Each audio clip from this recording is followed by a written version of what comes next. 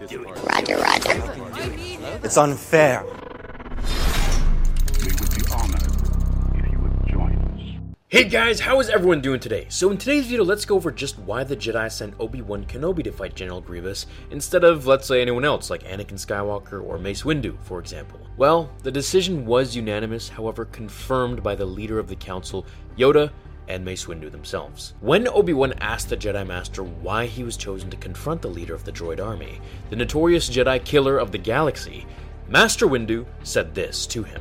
"But surely, Master Windu," Obi-Wan had to say, "you, with the power of Vapad, or Yoda's mastery of Ataru." Mace Windu had almost smiled. "I created Vapad to answer my weakness. It channels my own darkness into a weapon of the light. Master Yoda's Ataru is also an answer to weakness, the limitation of reach and mobility imposed by his stature and his age. But for you, what weakness does Sorsu answer?" Blinking, Obi-Wan had been forced to admit he'd never actually thought of it that way. "That is so like you, Master Kenobi," the Korun Master said, shaking his head. "I am called a great swordsman because I invented a lethal style. But who is greater, the creator of a killing form or the master of the classic form?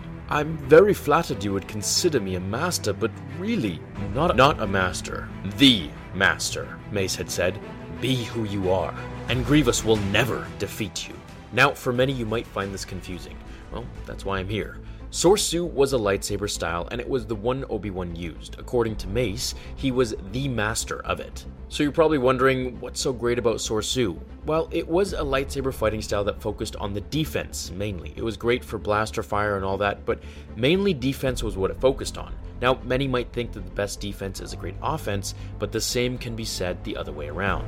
This is how Obi-Wan beat Anakin and how he beat Grievous. His defense was so masterful that he was able to find an opening in Grievous's famous quadruple lightsaber spinning attack. His patience and expertise was what made him unmatched compared to any other Jedi Master in this form. Now, yes, Mace could have gone to fight him, and honestly, he would have defeated him much easier, just as we saw in the Clone Wars, how his force powers were enough to crush Grievous's robotic chest plate and his lungs in the process, which is why he always coughs. However, what kind of test would that have been for Obi-Wan if every time a matter needed to be dealt with by aggressive negotiations, the stronger Jedi of the Council would just attend to it? The Jedi were only as strong as their weakest link, and Obi-Wan, to much surprise, was one of the naturally weakest Jedi in the Temple. He was so unbelievably weak in the Force compared to those like Anakin or Mace who were born with natural talent. However, there's a quote I always liked, and it says, "Hard work beats talent when talent doesn't work hard." And that's exactly the case here. Obi-Wan studied the form so well,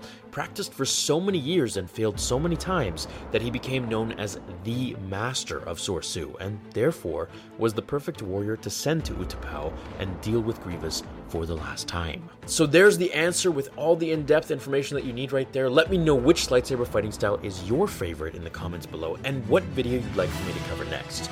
Thank you for watching today's video, everyone. Until the next episode of Star Wars Theory. Remember, my fellow Jedi and Sith friends, The Force will be with you always.